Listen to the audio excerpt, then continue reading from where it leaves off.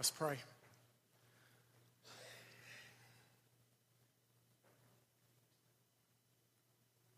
Father, we pray for the Holy Spirit. We ask you that Holy Spirit would come. Help us this morning.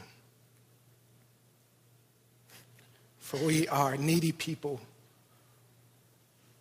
who need your help. And you promise to give us the Holy Spirit if we would just ask. So Lord, we plead with you. Send him to us, Lord, this morning. That he might illuminate the eyes of our hearts, give us understanding, Lord. That he would come and fill us, give us the power, your power, O Lord. Oh, Father, it is our prayer that your kingdom would indeed come. Come, Lord. Your kingdom come. Oh, we thank you that you are a God who answers prayer. Fill us this morning, Lord. Fill me, for I need your help. Thank you for your grace. Thank you for hearing us, O Lord. It's in Jesus' precious name we pray. Amen. Amen. I'm not sure how many of you are familiar with the name Aron Ralston, but Aron Ralston is a guy that intrigues me. In 2003, Aron Ralston, who was an avid backpack guy that liked to climb. He was adventure-seeking, rode mountain bikes. Aron Ralston decided that he was going to go for a daily hike. He was going to go for a daily hike. And he decided that he wasn't going to tell anybody.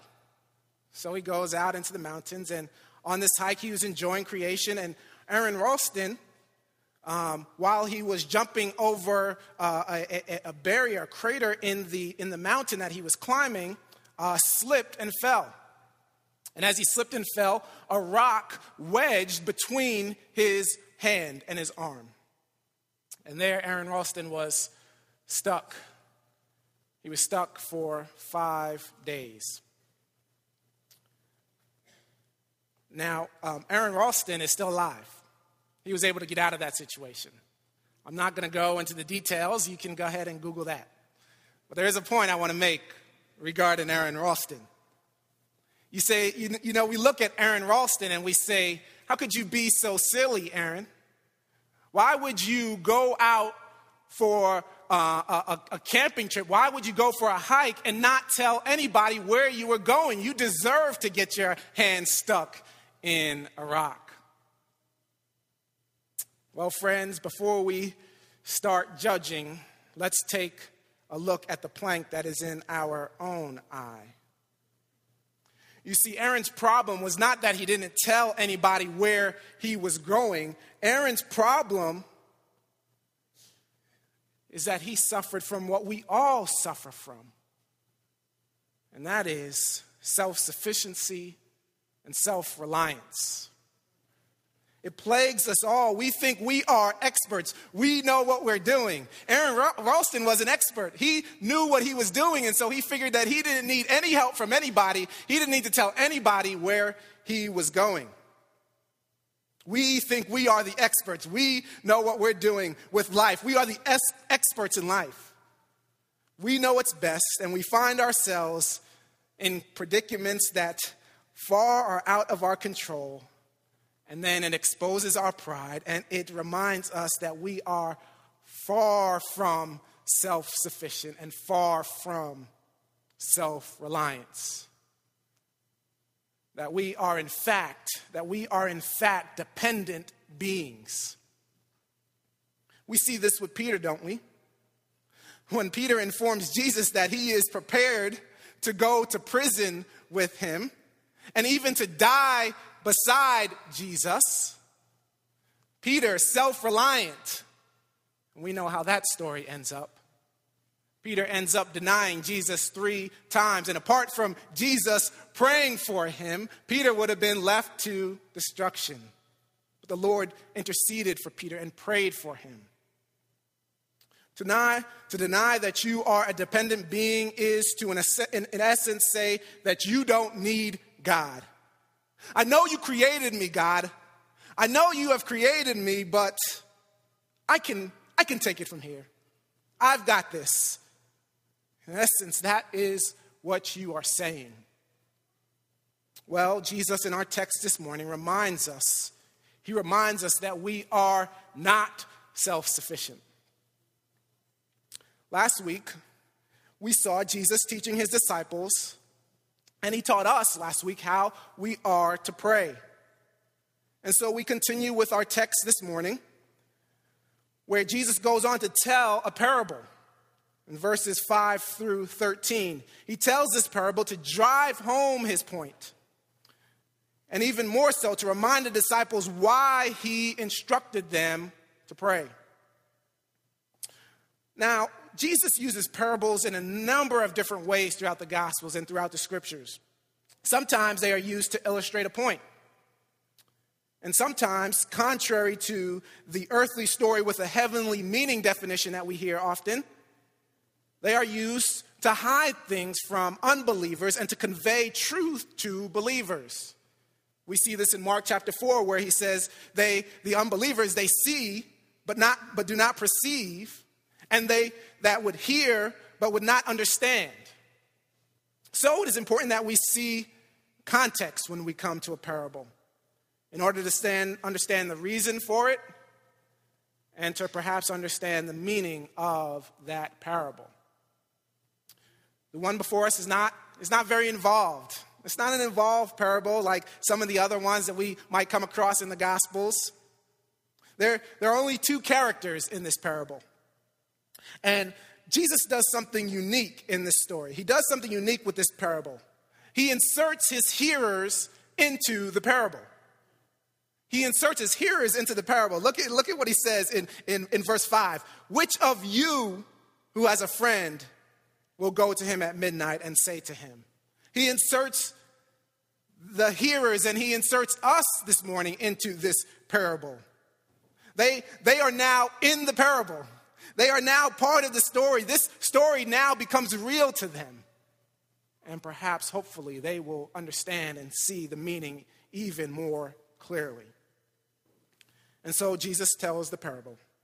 He says this, and he said to them, which of you who has a friend will go to him at midnight and say to him, friend, lend me 3 loaves, for a friend of mine has arrived on a journey, and I have nothing to set before him. And he will answer from within, do not bother me. The door is now shut, and my children are with me in bed. I cannot get up and give you anything. I tell you, though, he will not get up and give him anything because he is his friend. Yet because of his impudence, he will rise and give him whatever he needs. Now, this is a situation that we can all relate to, right? We can all relate to this. We know what it's like to be pestered by a friend. Friend has a need, and they come to us, and they ask us, and they ask, and they ask, and they ask.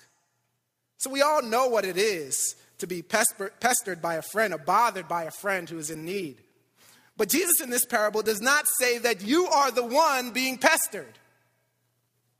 He doesn't say that you are the one that's being pestered. He's saying that you are the one that is in need.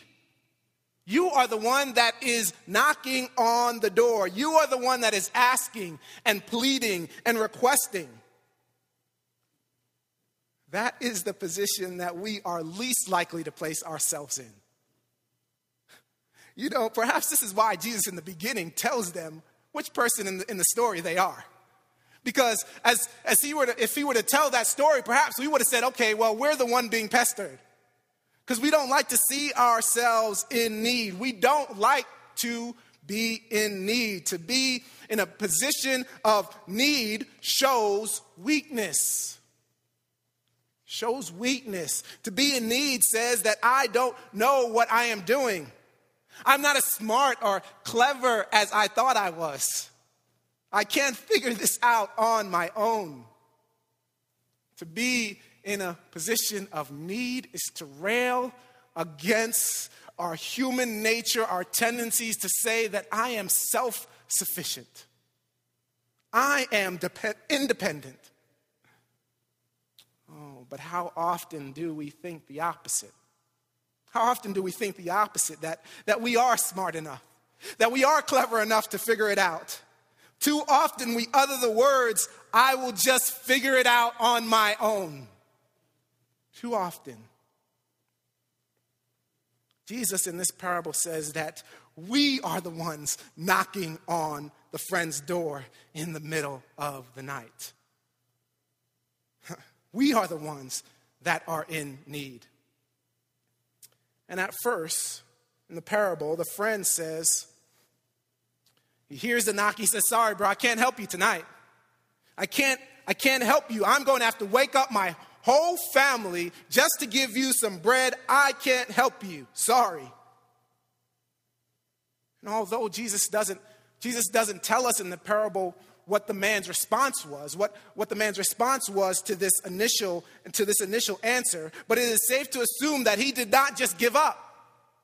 That he did not just go home, but more than likely he continued asking and he continued pleading the friend for the piece of bread. And the reason we can make this assumption is because the friend eventually obliges. He wakes up his whole family and he gives the man the bread, the 3 loaves of bread that he requested. It's not because this man was his friend, but because of the man's persistence. Because of the man's impudence, he receives the bread. And Jesus ends the parable there. But he's not finished with the application. Jesus is not finished teaching. He goes on to teach a little bit further. And in fact, he goes on to speak some amazing words. He says some amazing words, which I believe settles the question surrounding why we pray. These words are jaw-dropping. To the person who realizes that they are a dependent being who is always in need, these words are amazing. In verse 9, he goes on to say, and I tell you, ask and it will be given to you. Seek and you will find. Knock and it will be opened to you. For everyone who asks receives. And the one who seeks finds. And to the one who knocks it will be opened to you. Those are some amazing words when you realize and come to the understanding that you are in need and that you are not self-sufficient. But before we break down what Jesus means here, because we're going to break it down a little bit, I want to make sure that you realize the amazing claim that Jesus is making here. The amazing claim that he is making. For Jesus to tell the disciples that they could ask, seek, and knock, and that they would receive, find, and that it would be open to them, means he had to have authority to do so. Jesus had to have the authority to be able to answer those prayers. Jesus never said anything that would go against his Father's will. And he never said something that he couldn't fulfill. He never made a promise that he could not fulfill. And that is why we pray. We pray because we know that God has the authority. He has the authority to meet our needs. When Jesus says ask, seek, and knock, he can fulfill it. He can fulfill that need. Oh, this is wonderful. But if you are an unbeliever this morning, oh, this is good news. You've come to the right place this morning. You see, we all have a need that is great. We've got sin. Our sin has to be dealt with. There is a need. We are in need of a Savior. And here is Jesus promising those of you who are in need, those of you who have seen that your sin is an offense to a holy God, you are in need of a Savior. And Jesus is saying here, ask and seek and knock, and your prayers will be answered. Those who ask will receive. You will receive forgiveness. Ask for forgiveness from your sins. It will be received. Oh, seek him. Seek after him and know him. Knock and it will be open to you. This morning, if you do not know Christ, this is a promise.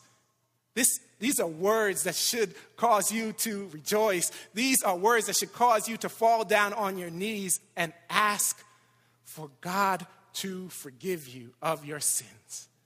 And he is able to do so. And not only able, but has the authority to do so. Jesus tells us to ask, to seek, and to knock. I think it's important to break these verses down a little bit also because they are often used to excuse prosperity teaching. They're used to excuse prosperity teaching, the name it and claim it, right? Whatever I ask, I am going to receive. But there are times in the Bible where people don't receive what they ask for. There are also times where Jesus says that some will knock and it will not be open to them. So, Jesus tells his disciples to ask. Well, let's look at what it says about ask. And when he says ask, whenever you ask, it will be given to you. For everyone who asks receives. This is not the first time he says this. He says this in other places. He says this in Matthew 18 and 19. He says, again, I say to you, if two of you agree on earth about anything they ask, it will be done for them by my Father in heaven. But he also says it in John 11 and 22. He says, but even now I know that whatever you ask from God, God will give to you. Our Heavenly Father wants us to ask him. He wants us to ask him. We show our dependence on him. We show our need for him when we ask him. He wants to provide for our needs. Doesn't James tell us in chapter 2, verse 4, you do not have because you do not ask? Jesus wants us to ask him. But before you start to think that what we ask doesn't matter and how we ask is unimportant, think again. Let's go back to the scriptures. Matthew 21:22 says, and whatever you ask in prayer, you will receive if you have faith. There's a condition there. Ask and you will receive if you have faith. John 14:13 says, whatever you ask in my name, this I will do, that the Father may be glorified in the Son. If you ask me anything in my name, I will do it. In my name. John 15:16 says, you do not choose me, but I chose you and appointed you that you should go and bear fruit and that your fruit should abide, so that whatever you ask the Father in my name, he will give it to you. To rightly ask in Jesus' name is to pray in accordance with his will. There are conditions there. And remember our context. Remember our context, right? And we have just heard Jesus explain to the disciples how they are to pray.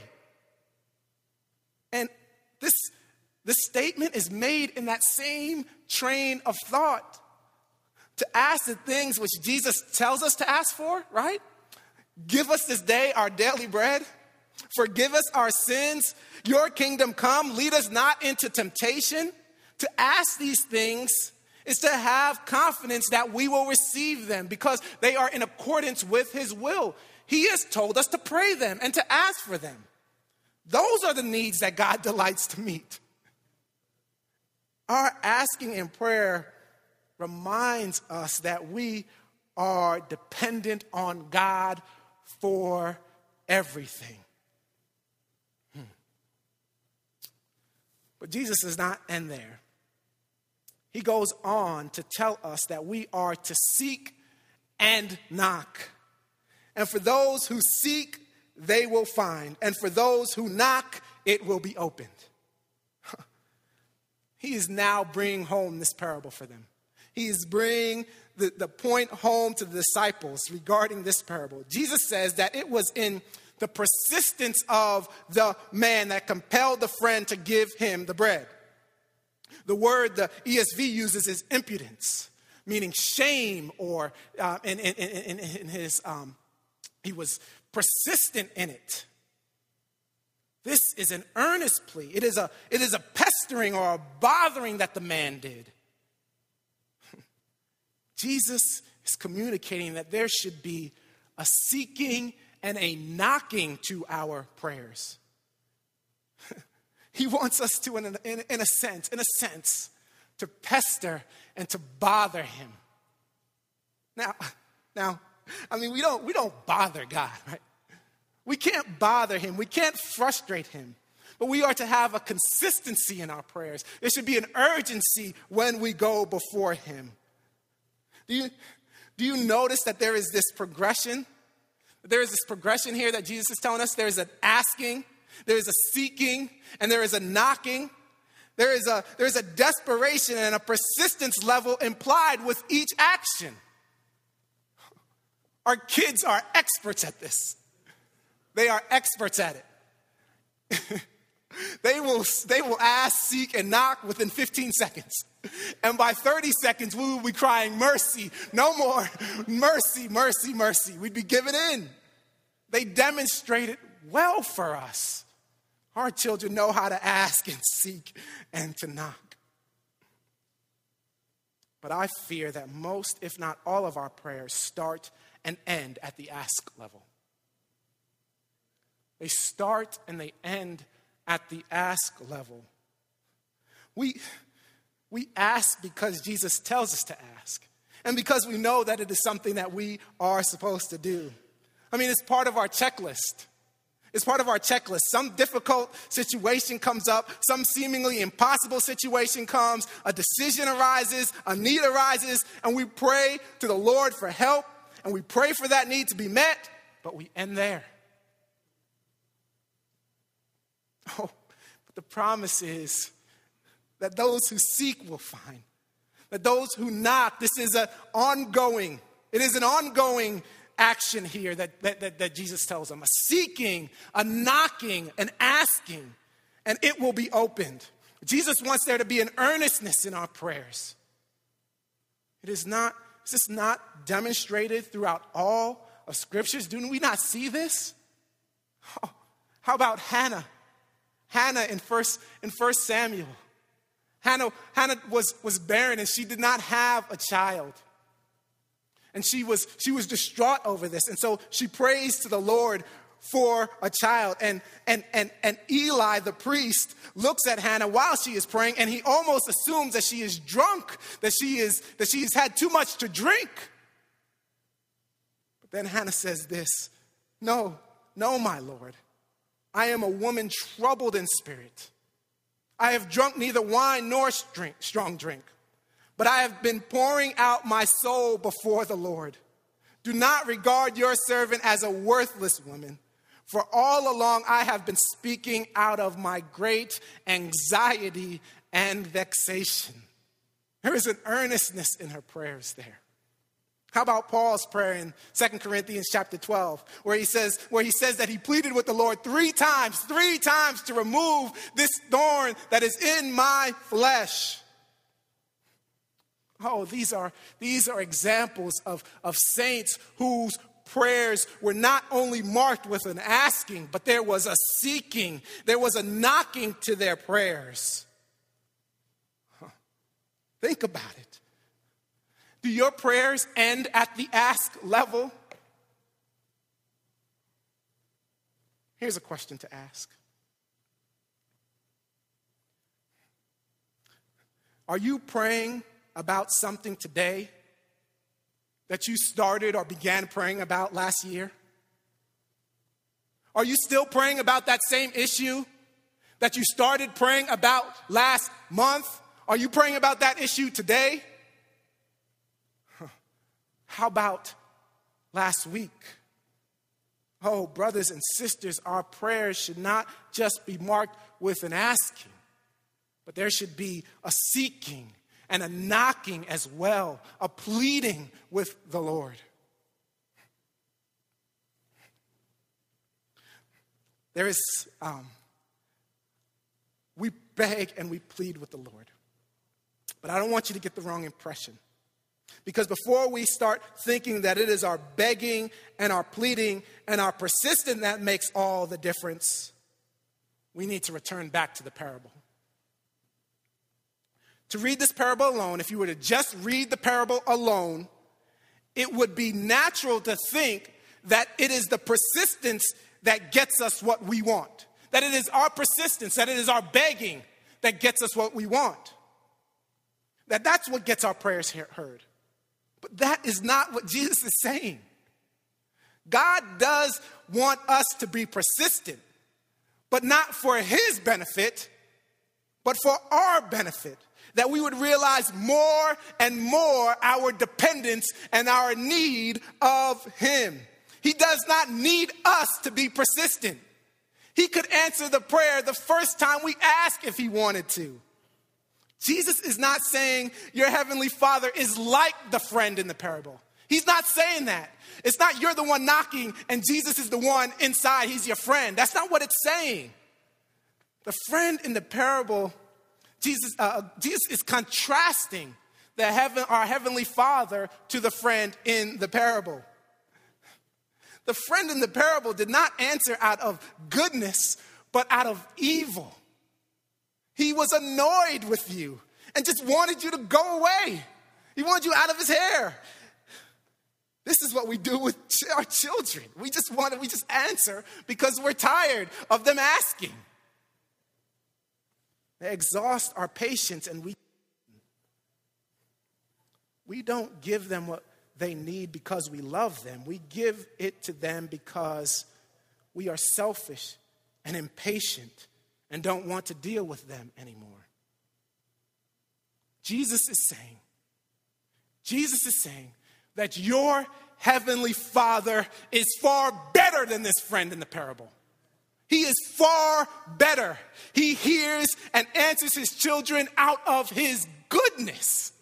Out of his goodness. His patience is never exhausted. Therefore, you go to him over and over and over again. Ask, seek, knock. You are not going to exhaust him. That is the promise to us this morning. He will not grow weary. He will answer out because of his goodness. Because he loves his children. Oh, he is a good God. We read in Luke 11 through 13. As he closes out the parable, he says this. What father among you, if his son asks for a fish, will instead of a fish give him a serpent? Or if he asks for an egg, will give him a scorpion? If you then, who are evil, know how to give good gifts to your children, how much more will the Heavenly Father give the Holy Spirit to those who ask him? This here to me is the icing on the cake. This is the icing on the cake, and what I believe is the main reason why we pray. I'm convinced that this final point that Jesus is trying to get across to his disciples, I think that this is the point of the parable. This is the point of the passage. I think when we get a hold of this, it will not only explain why we pray, but it will compel us to pray. Why do we pray? Because our Heavenly Father is good and He gives good gifts.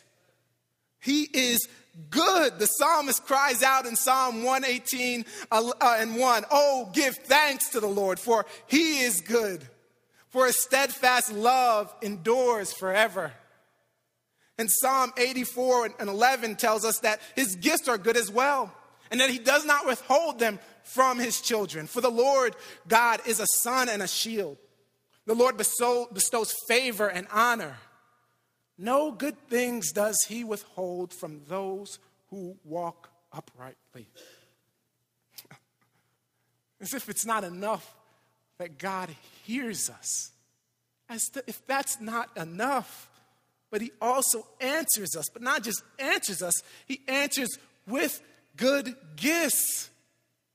This is what makes praying so nonsensible. That just doesn't do it. I was debating whether to put foolish in there, but I want to be nice. But I'm going to say it. What makes praying not praying so foolish? We don't pray and don't ask. What we are saying is, my way is better. I know what is best for me. We think that if we pray, God is going to direct us down a path we don't want to go, or that He will lead us down a path that will ultimately be bad for us. Oh, really? Jesus says, he says, "What father among you, if your son asks for something good, like an egg or a fish, which will help them, will then give them something awful like a snake or a scorpion that will harm them?" Of course the answer is no one does that. And He says, well, if you who are evil, you who are tainted with sin, you who are often selfish and prone to be unloving, if you can give good gifts, how much more is your Father able to give good gifts? Romans 8:32, He who did not spare His own Son, but gave Him up for us all.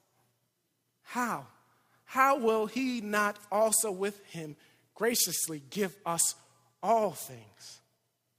All things. This is unbelievable. God met our ultimate need by giving us Christ. He gave us His righteousness, and we are called His children, and we get to call Him Father. See what kind of love 1 John 3:1 says, of love the Father has given to us, that we should be called children of God. And so we are. We are His children. We are the children of a good and a loving Father.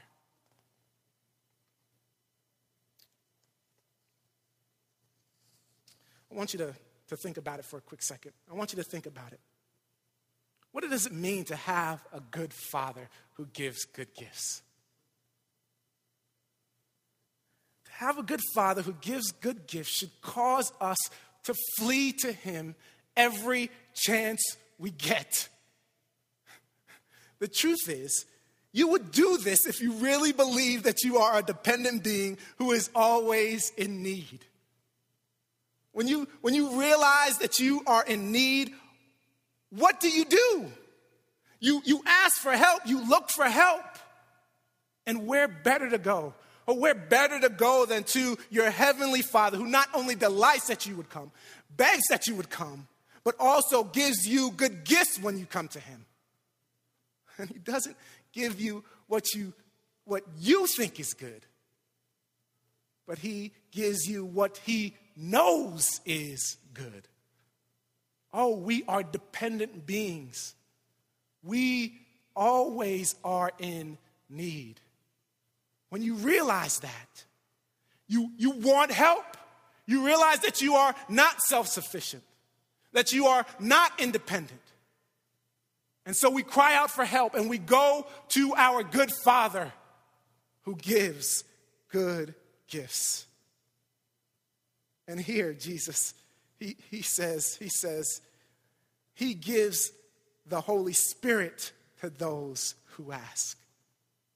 He gives the Holy Spirit to those who ask.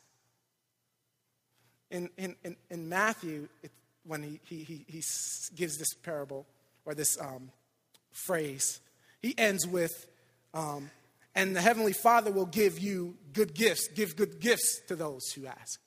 But Luke here says the Holy Spirit, records for us the Holy Spirit. Oh, this is amazing. This is amazing. Do you know what a gift the Holy Spirit is?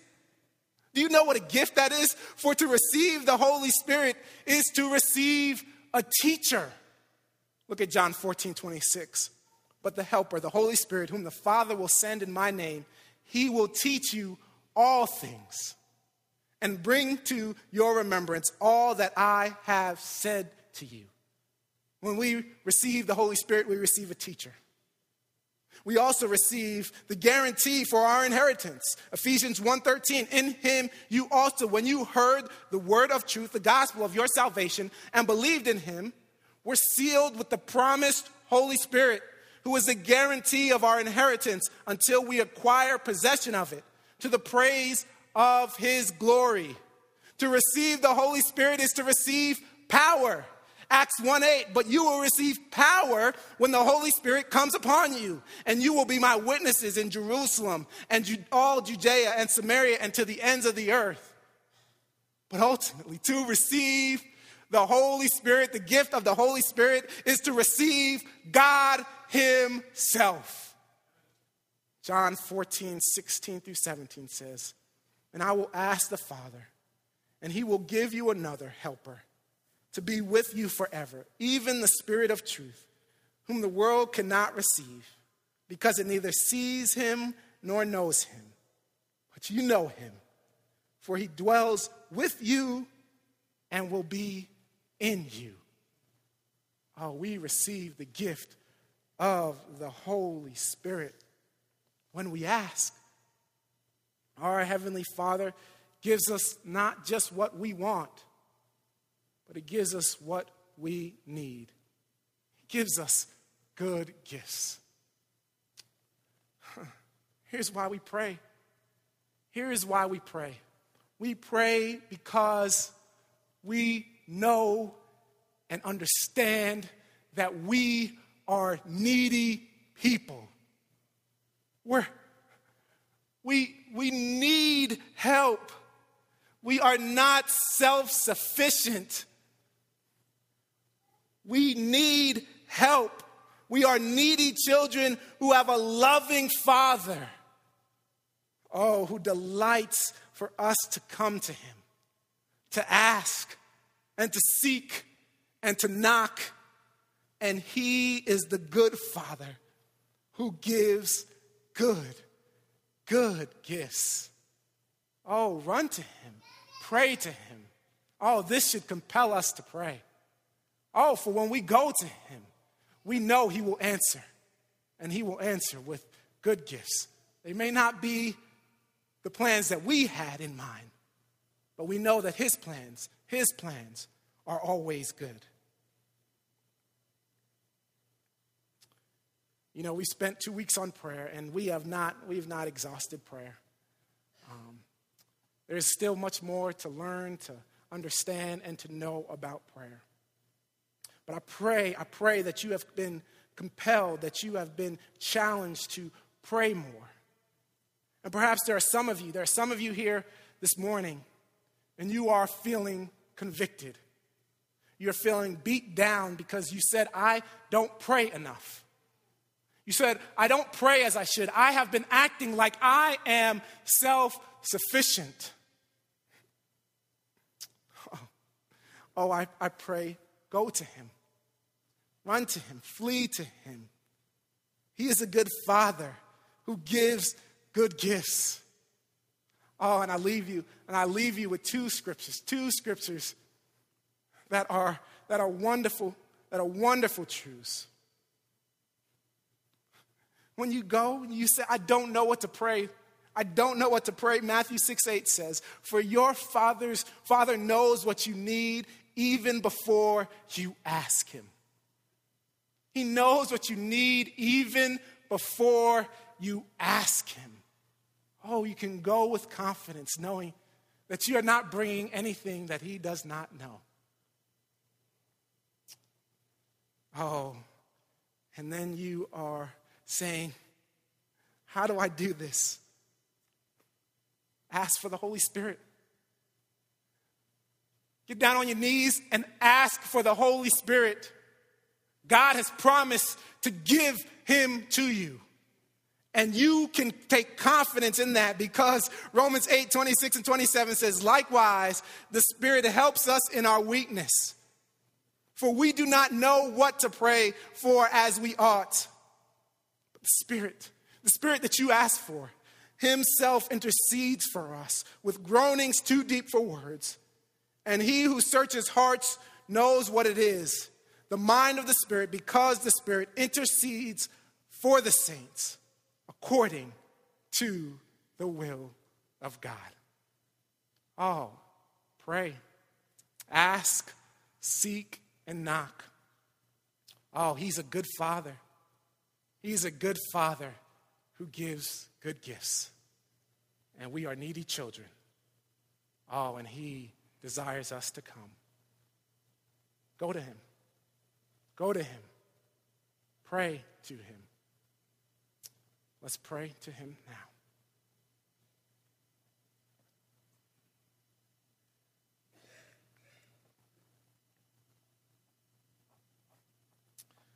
Father, none of us pray as we ought. So we ask you to forgive us. Forgive us this day, O Lord. We have been acting independent.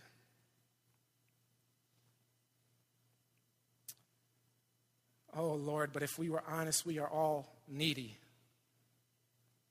We need your help, Lord. And so we ask for it. Oh, Father, we don't just ask, but we plead with you.